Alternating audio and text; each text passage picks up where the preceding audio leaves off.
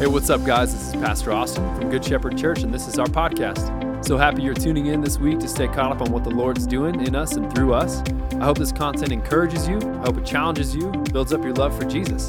Hope you enjoy the message. We love you. It's good to be with you all. It's good to be kicking off a new series this week. We landed the plane on our series that we'd been in the Gospel According to Mark last week. I thought Caden did just a great job landing the plane on that, talking about the resurrection life that we are all invited into through the doorway of crucifixion, through the doorway of our own death, that God is faithful to bring us up as we surrender our autonomous will to Him and we lay our life down. God brings us into His resurrection life and His resurrection power, which He made the argument, and I completely agree with him from last week, that we are as a world in desperate need of, the church and as the people of God, to be more filled with the resurrection power of Jesus. Amen? Amen. And so if you missed that message, go back and listen to it. This week we are kicking off, like I said, a new series that we are simply calling Family Values. Family values. What this is going to hopefully aim us towards over the next 11 weeks are some values that we have really distilled down and come to, going like, no, this is how we are going to operate and how we're going to behave here at Good Shepherd Church. We sat down and we opened these up to our serve team last week. Last Sunday night, we had the serve team night where we just celebrated and ate together and gave some vision for the serve team, which, by the way, has like 200 people in it, which is incredible. It's amazing. We had 200 people on the serve team. That is like the opposite of how churches usually operate. Usually it's a few people doing all the work. Here we have a lot of people doing all the work, and it's a great blessing for us. And we were talking just this morning. Garrick had like 47 kids in first service in the room down there in the zone. So y'all are fruitful people. Well done in that regard. But if you are interested in joining the serve team, if you would like to know more about areas that you could serve or get involved, helping be a part of your church family in that way, we're in pretty critical need in our little kids' rooms from our preschoolers over here, our elementary schoolers, but then we have holes all over the place that we'd love to just fill. So if you want to know more information, reach out, gschurch.info. You can click a button there that says serve team. You can fill out an application and we will get on your calendar because we'd love to fill those up.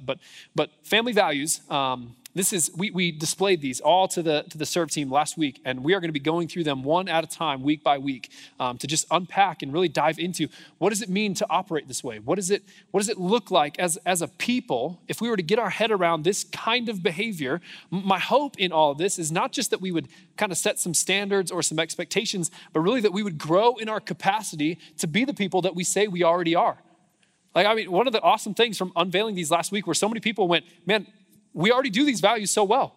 I'm like, yeah, that's part of why they're our values, is because it's already who we are. But our hope in going through them is that we might grow in our capacity to be these kinds of people all the more. And if you think about just like values of an organization, this is kind of what it feels like when it actually hits the ground. Really, it's the culture. It's the way an organization or a place or an environment feels. You don't really need more of an explanation than this. Like, you know the difference between customer service at Chick-fil-A and at Burger King. I told the story to the serve team this last week where, Katie and I, we were just having one of those moments. You've all been there with me. We were driving past a Burger King and we felt weak in our flesh in just a minute. And they were having a deal. I think it was like $1.99 for 10 spicy nuggets. Chick-fil-A doesn't have the spicy nuggets. RIP. You know what I mean? I was like a good month back, a few years ago. But 10 spicy nuggets for like $1.99. So, we're like, we got to do it. We're feeling weak in the moment. Give ourselves over. Get in the drive-through line. We're the only people in the drive-through line because after all, it's Burger King, right? You know what I mean? So we're there and we're waiting and we order and we're waiting. And I'm like, golly, this is taking forever. I'll look for other cars. There's no other cars. And they go, hey, would you mind parking, sir? And I'm like, parking? What do you mean? We're not holding up a line here. Why not just wait at the window? So we park our car and minute goes by, 2 minutes goes by, and I'm like, you know what, forget it. I'm going in there. I'm going to go find these nuggets. Well, there they were on the counter in a box, ready to go. There just was nobody to bring them to me. And just when I was like, that customer service could not have gotten any worse. We're driving away. I'm counting my box of 10 nuggets, and there's only 9. There's only 9 in the box. I'm like, unbelievable. You know the difference between that experience, but when you step into a Chick-fil-A, that person behind the counter, they're like, oh my gosh, how are you? It's so good to see you. Like, how are you? Like, how's your soul? How is God moving in your life right now? What is your testimony? Can I get to know your story a little more? And then it's not just that they tolerate serving you or that they just ask if there's anything else they can get you, but they're actually like, no, like, listen, sir, it was my distinct privilege. It was my, what is it? My pleasure. I was like, I lost the word there for a second. It's my pleasure to serve you. And you just feel like the champ, right? Walking out of a Chick-fil-A. I was like, doing free Chick-fil-A, the encounter night with the missionaries. I thought we were going to go back into worship, but y'all just kind of like acted like that was nothing. I'm so excited for that night. Anyways. No, it's too late. That doesn't count. My point is this. You know a good culture when you feel one, but a good culture doesn't happen by accident. It has to be taught and it has to be protected. You have to intentionally choose it. Otherwise, you will tolerate things that you don't want to be. You will default to something that's more comfortable and easy, not necessarily to who you want to be. And if you think about just churches for a second, you think about the mission statements that churches have. And let me just give you a little secret here. Every church's mission statement is the same iteration of two things. It's going to be the Great Commission and the Great Commandment.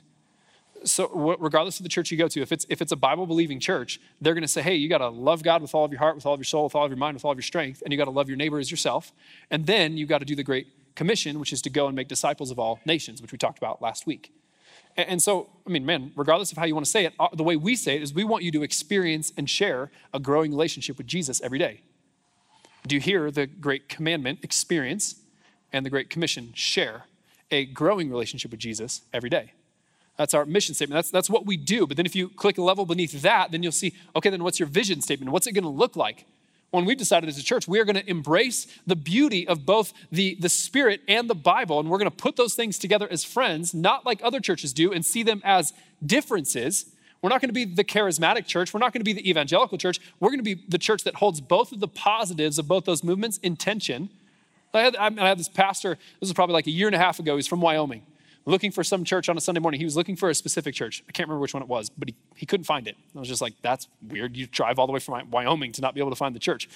Ends up here. He comes up to me after the service. He's like, man, what denomination are you guys? Because, man, worship, like it was flowy. Man, it felt really charismatic. It felt like there was a lot of room for the presence of God to move, and there was a lot of room for the Spirit to do what he wanted to do. But then you got up and preached, and you preached the Word of God, and it was really foundational, and it was biblical, and it was accurate. And I was just like, yes, exactly. Like that is us. We see the Spirit and the Bible as friends. We want to be foundational. We want to value preaching, and we want to value discipleship and growing in depth in God's word and what he's revealed to us to be true. But we also want to be growing in our ability to experience him and to encounter him and to sit and soak in his presence, right? We're not going to be the people who are so formed by truth but lacking experience. And we're also not willing to be the people who are so immersed in experience that it's not anchored in truth. We want to be both of these people. That's the vision. As we do those things, we believe we're going to see people get healed. We believe that we're going to see people get saved. We're going to see marriages restored. We're going to see community grow. Like we believe we're going to see God do amazing testimonies through us. That's what it looks like. But then if you click a level beneath that, that's when we get to now, how do we behave? How do we act as people who call ourselves members or attenders or whatever category you want to put yourself in? Like you're just here a lot, you know? If you're part of Good Shepherd Church's family, this is how we're going to act. This is what we're going to be known for. Again, we're going to grow in our capacity to do these things. And the first thing that we're going to set our mind on is that we want to be a people who are gospel obsessed. That's value number one. We are a gospel obsessed people. I'll point you to this scripture in 1 Corinthians, even though there's probably 20 others I could have chose from. 1 Corinthians chapter 15. I just love the way that Paul writes this as he's encouraging a Corinthian church that has in their really sexual deviance, but in a lot of ways they have steered off the mark of how God would call them to behave as the people of God. And so what Paul does is he's writing them, he's confronting them, he's encouraging them, he's showing them how he's praying for them, he's teaching them different ways to behave than what they're doing right now. But he also then says this in chapter 15. He says, now I would remind you, brothers, of the gospel that I preached to you, which you received, in which you stand, and by which you are being saved. Do you see all three tenses happening there? He says, it's the gospel that I preached to you, that you received, past tense, in which you now stand, and by which you are continually being saved. Like you are continually growing and you are being sanctified is the big word, but you are continually being made more and more and more like God because of the gospel. I love in almost every single one of Paul's epistles, he's explaining to the churches the gospel. Let that kind of sit in your mind for just a second. As he's writing to the Roman church, Romans is just one big long book of just, here's the gospel. Here is the story from beginning to end. Here's how Israel fits into the story. Here's how the Gentiles are grafted into the story. Here is what's going on with the gospel. All have sinned and fallen short of the glory of God. But it is by grace that you have been saved. This is apart from your own works. He is telling the story, the narrative of what Jesus has done all throughout Romans. You go to Corinthians and he's correcting. You go to Ephesians and he's writing to the church in Ephesus and he's reminding them of the gospel. He starts off by going, man, God chose you before the foundation of the earth. He says, you were dead in your trespasses and sins, Ephesians chapter 2. But God, in his rich mercy, has made us alive together in Christ. You go on to Galatians, and he says, oh, Galatian church, who has bewitched you? You are following now a different gospel, one that is anathema. It is cursed. It's one that says that you can earn God's love and devotion for you. It's this legalistic version of the gospel that's not real at all. He's saying, who tricked you? Come back to the real gospel. Let me just go on. Philippians, Thessalonians, he's every time he's starting the letter going like, I just got to remind you of the good news of what Jesus has done for you. I've preached it to you before. You received it. It's what you stand in now. And it's the story that's going to continue to press you on through your salvation in the days to come. The gospel is something that we need to be obsessed with. I was looking up the definition of obsessed because I was like, man, is that really the right word? It almost kind of feels like it's a bad word. Like, can you really be obsessed with something? Is that allowed? But the gospel, I think, is something you can be obsessed with. So I, got on Google, looked up what obsession means, and this is what I found. It's the state of being obsessed with someone or something. Don't you hate that? That's so dumb. You use the word in the definition. I hate that. The second definition, though, I'll give you a real one here. It's an idea or a thought that continually preoccupies or intrudes a person's mind. And so the gospel is this story that's continually preoccupying, continually reminding. It's something that's on the front of my mind. It's a thought that I can't shake. I can't help but have this lens on which I see in my life, on which I see the world around me. It's this gospel, this continual reminder of what Jesus has done and what he's doing around me. So we are gospel obsessed. I would encourage you even right now. So there we have the word obsession, but now what does it mean? What is the gospel? What does that word mean? Well, like we learn in the gospel according to Mark, that word is euangelion, which is this kind of big fun word to say. Honestly, it is fun to say. Euangelion. Ready? Let's say it together. 1, 2, 3. Euangelion. That is fun, isn't it? Anyways, it's not really a point of my sermon at all. I think it's fun. But what it means is just simply the good news. It's good. There's a lot of euangelions, gospels, good news stories out there, but this is the one that we want to obsess with. So then which one? What is it? If I were to just even ask you right now, let's just say for a second, kind of in your mind's eye, you're sitting across the table having coffee with somebody who you've been praying for years to come to know the Lord. Like you've just been praying for them, you've been begging the Lord, you've been petitioning, and they on their own initiative turn to you and they go, okay, hold on. I think I'm ready to do this. What is the gospel? What's your answer in that moment? See, I've found, this is to bring no shame, no condemnation on anyone in the room. I've just found we are woefully insufficient in answering that question. So just think for just a second. Take like 2-3 sentences in your mind. Someone sits in there like, what is the gospel? And you respond with what? All right, so I did this activity with some students. I was preaching at an FCA huddle at Mountain View. This was probably 2-3 years ago. And I was like, hey, close your Bible. I only had like 20 minutes to do a message anyway because it's during their lunch.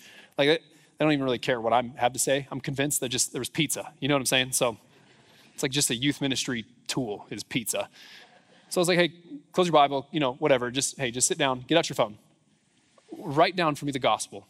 Just take 3 sentences, 4 sentences, whatever you need. Just write out the gospel of Jesus Christ. We say this is the good news. This is the story by which we're saved. So what is it? And I gave him a few minutes and then I just, I was like, hey, there's no judgment here. Like we're all growing, we're all learning. So let's just hear, what are some answers? This big, like meatheady football player, he just stands up and he's just like, Jesus. I was like, well, you're not wrong, right? But you're not right either. Then you have some church kids that are in the room. They've just grown up going to church, and they're like as sheltered or more sheltered than Caden is, which is probably not possible. He joked about that last week. I love you, but they're just like, hey, what's the gospel? And they would give you all these just weird facts.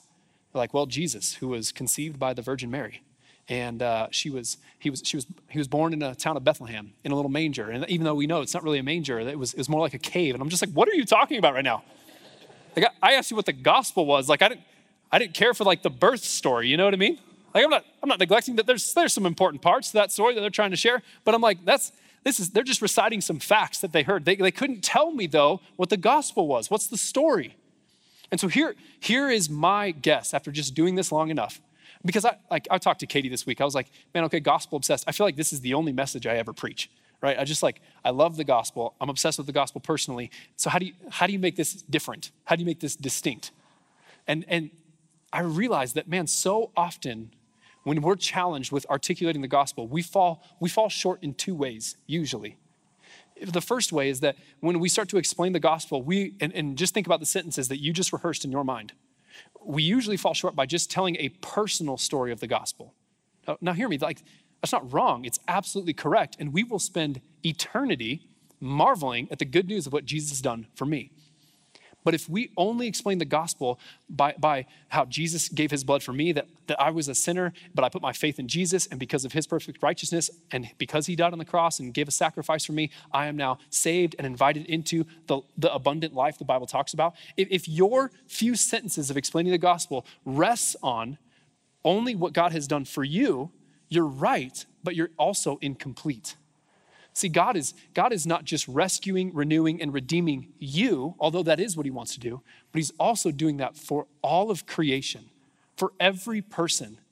And so if we so narrowly truncate the definition of the gospel just to be about what God has done for me, we're going to miss the mission that God is doing around us in the world. So that's one way that we define it in too short of a way. The other way that we define it in too short of a way is we make it just, I was dead spiritually and now I'm alive. Or I was bad and now I'm good. I used to do this and then Jesus saved me and now I do this. And again, beautiful, not wrong. It's not the wrong thing to say about what Jesus has done in your life and where he's brought you. But again, if you don't start the gospel by telling the whole story, you're going to miss part of your role in it now. See, I think it's helpful to remember the gospel has really 4 distinct parts.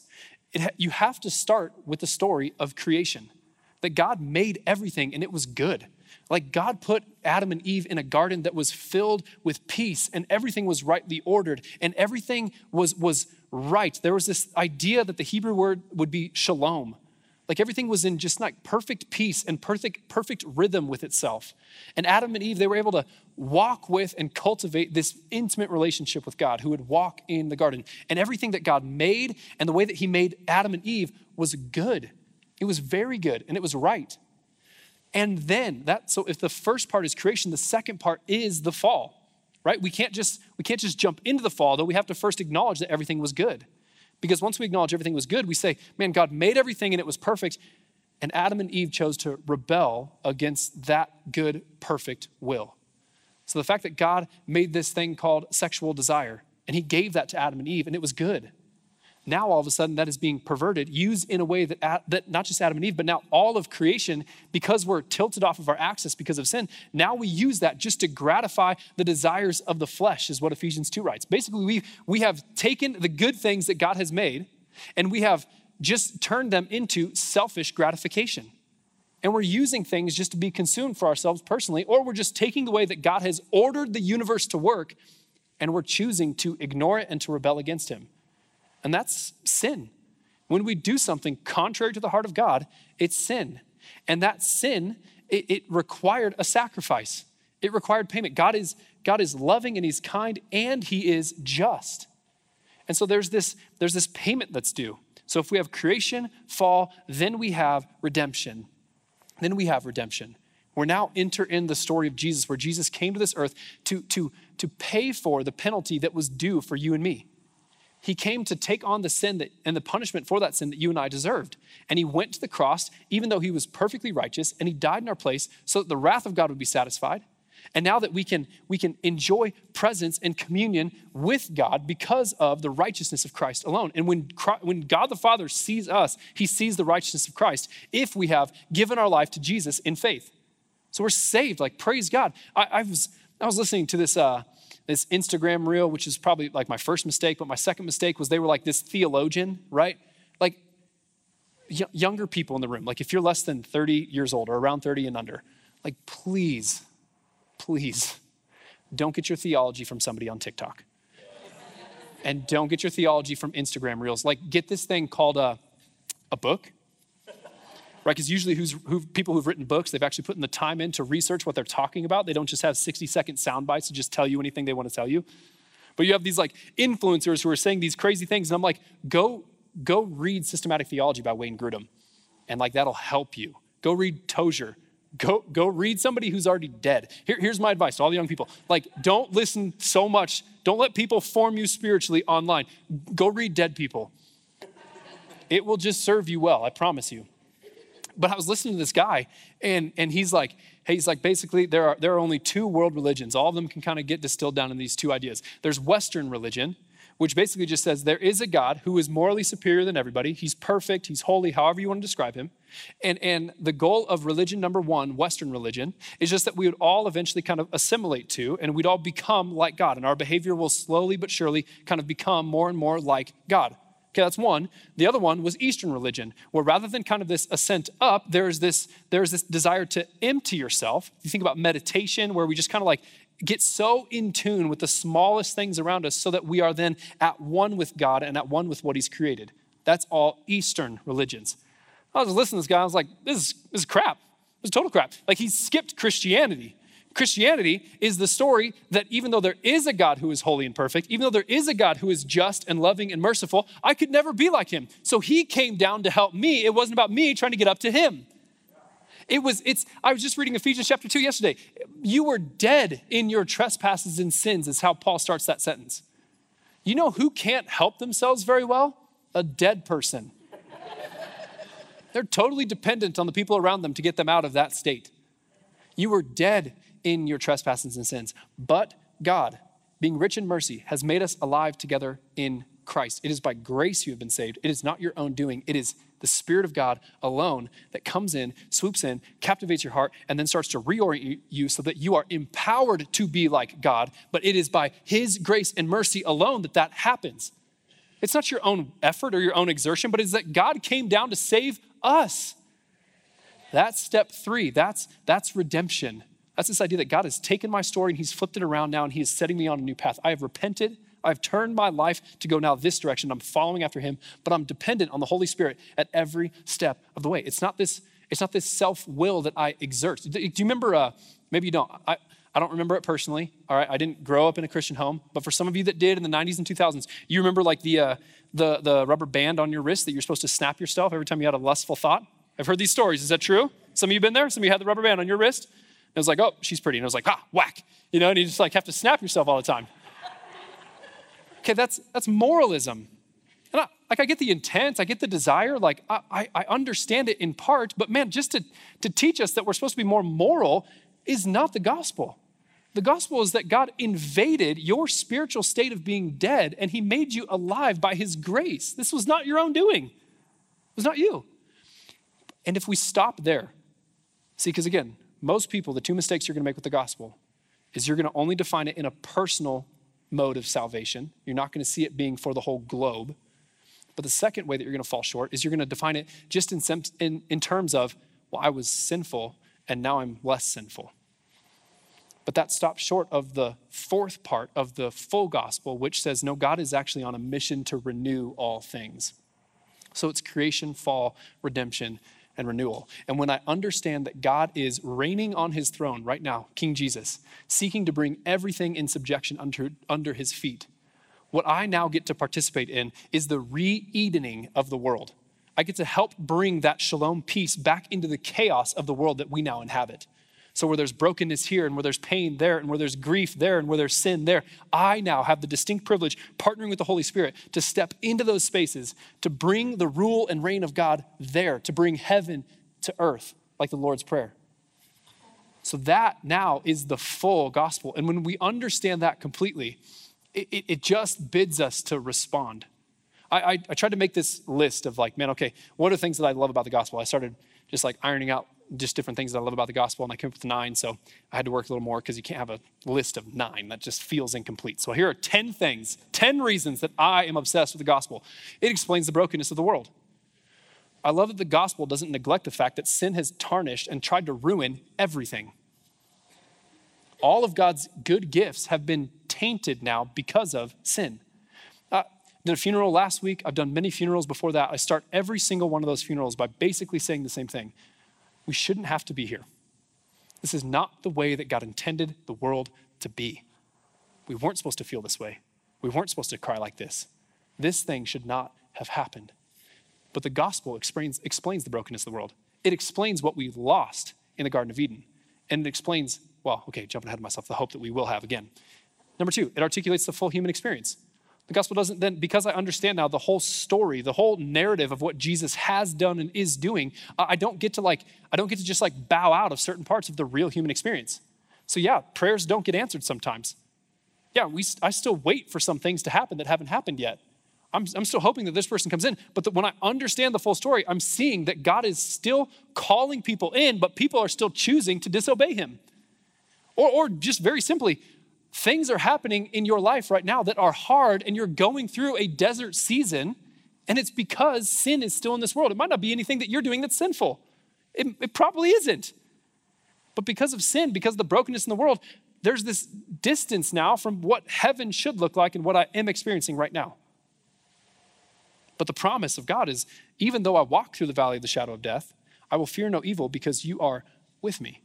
He promises his presence even in the midst of our greatest pain. And so keep that in mind.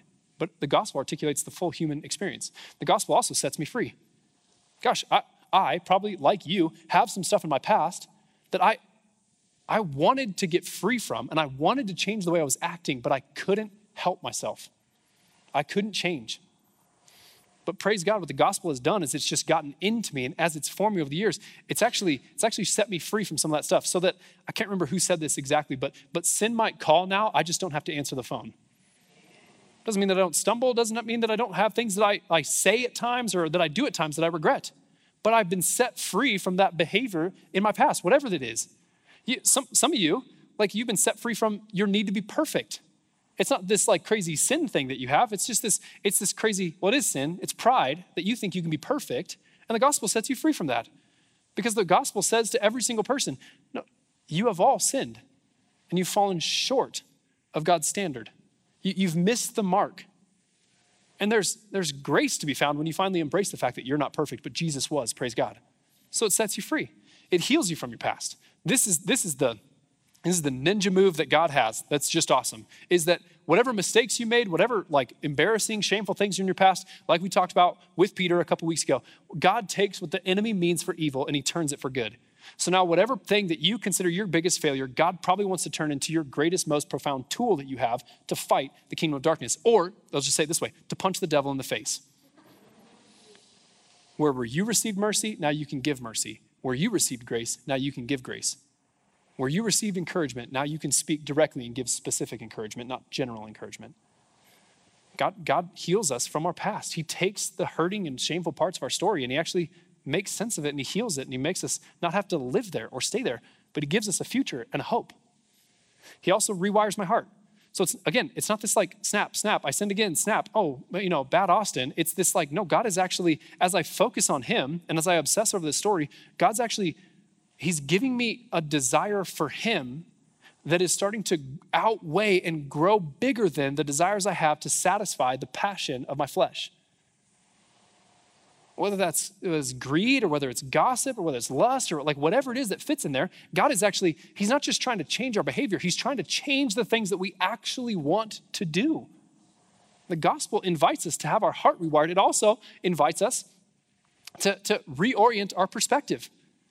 Reorients our perspective. It's not just this matter of me trying to improve myself so that God loves me more. My whole perspective has changed. God loves me. God loves me. Paul writes in 2 different times, the spirit of adoption by which we cry, Abba, Father. That's a whole new perspective to see God as your dad. right? And those words like Abba is this like intimate and sweet thing that you'd almost expect a child to say to their father. And then Abba, Father, is this like role. I think those two words, they capture what all of us long to hear from our dads at some point.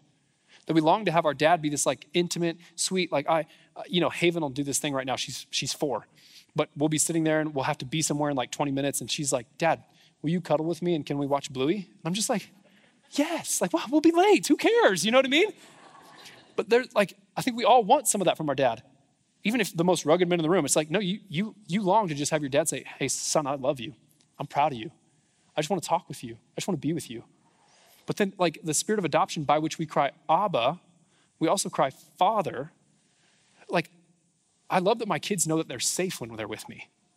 And if even me, an evil dad, I know how to give good gifts to my kids, right? So much more. How much more then can our God, who is perfect, the perfect Father, give us good gifts? Like we should feel his power and his might, and we should have this sense of awe and wonder when we come to that. It changes your perspective. It changes your perspective. When you know that you have a dad that wants to sit with you and will fight for you, that changes the way you live your life, doesn't it? That's just one way, but the gospel in so many different ways, it changes our perspective. It also repurposes our life. So now we know that like my job is not just sitting here until like God nukes the place and then I get to go play on a harp with him for forever in heaven. But like, no, like I have a purpose right now. Like heaven is coming one day and my job is to start building the bridges to there as quickly as I possibly can through the people that I interact with in the world that I'm living in. That's so much more purposeful than just like, I think 16-year-old Austin, it was just like, kid, go to school, go to college, get a job, have a family in there, whatever, and then like retire, die. Cool story, right? Cool story, bro. But if I say, hey, do you want to participate in the redemptive power of all things?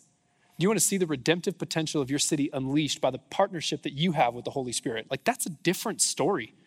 Do you want to see lives changed, people set free, marriages healed, people saved? Like we can see these things. That changes the purpose that your life has. You are not just a plumber, you are a preacher who plumbs, right? Like the purpose of Christianity, can we all just agree on this? The purpose of Christianity is not just so that everyone would become a pastor. It's so that you would see yourself pastorally in any vocation that you currently have. That's a different purpose of living in the world. It brings hope into hopeless stories. Golly, I've got some just janky, hurting, hopeless stories that I know of in my life personally. And I'm guessing you do too. Where it's like that person in that family, I don't know how this thing turns around. I don't know how they're going to get free from that. I don't know how they're ever going to come home. Whatever the story is, the gospel reminds us to never lose hope. The power of the Holy Spirit is always reaching. God is always in pursuit of somebody because he loves, because he is after. For God so loved the world, everyone, he gave his only son. So anyone who would come to him would not perish but have everlasting life, John 3:16.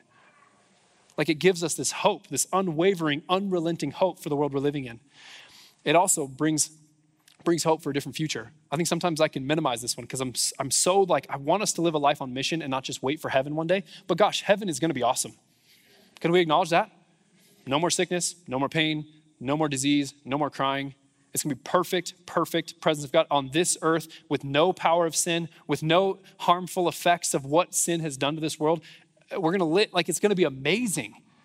Who knows how good the Chick-fil-A is going to taste once we finally get to heaven? You know what I'm saying? Like there are, okay, I don't have time. It brings me hope though for a different future. So when I sit in the pain of this world, I can actually go, it's not always going to be like this. It's not always going to be like this. And I can press on in hope for the future. It also invites me into the greater story. Like God has been on a mission on this world from the very beginning. And once I start to see that the church is actually 2,000 years old, I start to step back and I just go, oh my gosh, like I'm small. I mean, I have 80 years on this life or whatever. Man, praise God, he's been doing something way bigger than me for way longer, and he's going to keep doing it. Helps me rest, helps me sleep at night, helps me not just like go crazy trying to save the whole world right now because I'm like, God is big. I just want to do whatever he wants me to do in the moment, right? There's this bigger story when we understand the gospel. 2 quick things. The response to this story that Jesus has, that God made everything, that we've rebelled against him, but he's made a way to be saved, and now we get to participate in his renewal of all things. All that bids from us is a response. And so if you're in here today and you've never responded to the gospel, you've never gone like, okay, that's a Christianity I want to follow after. Maybe you were taught something that was different. Maybe you thought it was something different. Man, I'm going to give you an opportunity to just respond to the gospel here in just a minute and to lay your life down into Jesus' hands, knowing that he's going to be faithful to pick it up again. But for most of us, we're past that point. We've heard the gospel again. Again, we've received it. It is the story in which we now stand, by which we will continually press on in our salvation. And so I'm just asking here for simply this, that we would be a gospel-obsessed people, that we'd respond to this message with devotion. We'd pray and we'd study and we'd get in community and we'd show up at church and we'd participate and we'd lean in. Like it'd be something that we just can't get off of our minds. Acts 2:42, the early church, when they first heard the gospel, it says they devoted themselves to the teaching, to the fellowship, to the breaking of bread, the prayers. Like they prayed, they studied, they gathered together. These are counter-cultural formational practices that we have to be immersed into. Otherwise, like our attention is going to be so easily diverted away to other things that we obsess about. Lines from The Office. The new Lord of the Rings series seems pretty awesome. I'm hooked so far. Like it'd be easy to obsess over that. Fantasy football, like whatever you want to go into, right? But no, we got to do these counter-formational practices so that we stay obsessed about what matters most. We devote ourselves. Philippians 4, I think about it this way. Paul encouraging the church, finally, brothers, whatever is true, whatever is honorable, whatever is just, whatever is pure, whatever is lovely or commendable, if there's any excellence, if there's anything worthy of praise, just think about the gospel in that category. Think about these things. Meditate on them, stew in them, pray on them. What you have learned and received and heard and seen in me, practice these things, and the God of peace will be with you. Will be with you. I want us to grow in our capacity to be a gospel-obsessed people. Here's the few sentences that we wrote down. The whole story of the gospel is responsible for the transformation of the world and all who inhabit it.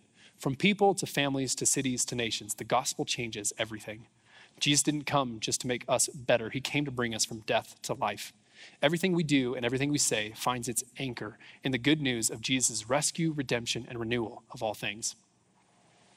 We never graduate from this good news. It invites and it sharpens. And until Jesus returns, we are on a Holy Spirit-filled mission to invite others along.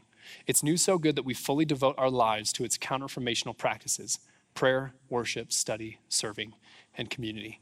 This story has captured our hearts, and it is a fire burning in our bones to share with the people in our lives. Let's stand and let's pray.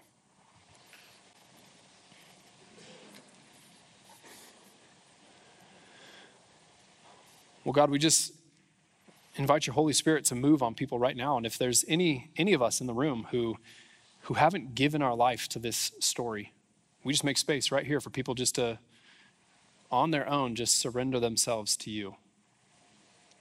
And it's as simple as this. If that's you, if you can just kind of feel the Holy Spirit's tug on your heart, you just got to pray something like this, where you go, God, I know that I've sinned.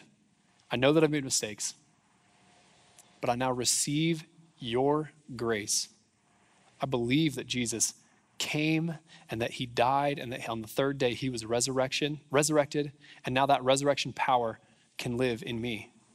So I yield myself to you, God, and I ask that by your grace I would be saved. And God, for the rest of us in the room who've already prayed that prayer, we're no different than the person who prayed it just a minute ago. All our ask is that you would help us fan into flame our devotion to your gospel, that it would be something that we obsess over. We think about it. We're reminded of it constantly, that we can't help but see a coworker the way that you see them because we have a gospel lens on the way we see the world. The person who voted different than us, makes different money than we make, doesn't hang out in the same circles we hang out in. God, help us see the world and the people in this world the way you see them according to the gospel. Jesus, I pray that as we leave here today, would you fill us up with your Spirit? We love you. It's in your name we pray. Amen.